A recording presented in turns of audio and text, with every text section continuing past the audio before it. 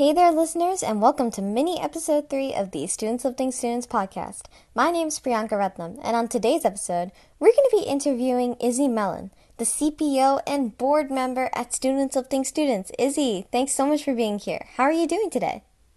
I'm good. So, why did you join Students Lifting Students? I joined Students Lifting Students just because I saw many people around my community, like people at school, people outside of school, that were just struggling.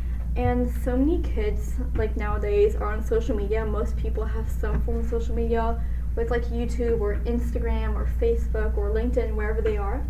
And so social media are great platforms to be able to reach those students.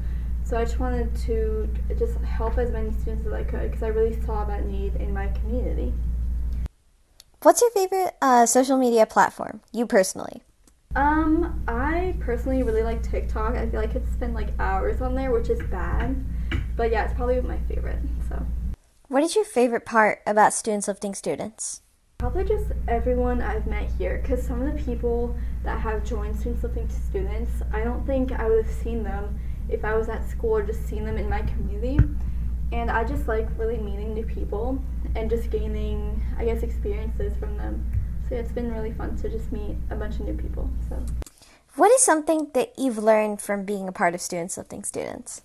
I think definitely, well, first of all, I've never really done I know I said something about TikTok earlier, but I've never done like high production like videos.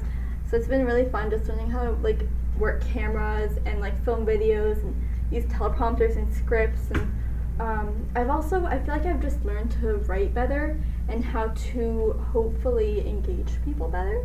But yeah, I think that's it. All right, that's all I got for you today. Thank you so much for being here, Izzy.